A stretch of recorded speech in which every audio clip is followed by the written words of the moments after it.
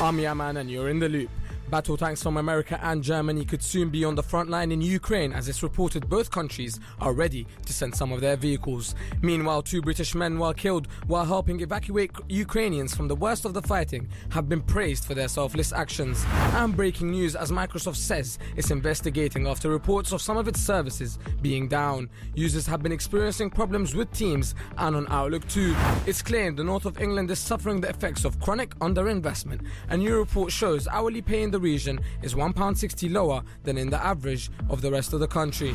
And Amazon workers in Coventry are striking in a row over pay.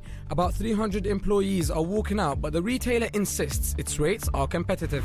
An online gambling company is being fined more than £6 million, partly because it failed to protect customers from addiction. The Gambling Commission says In Touch Games took too long to deal with someone flagged for extended play.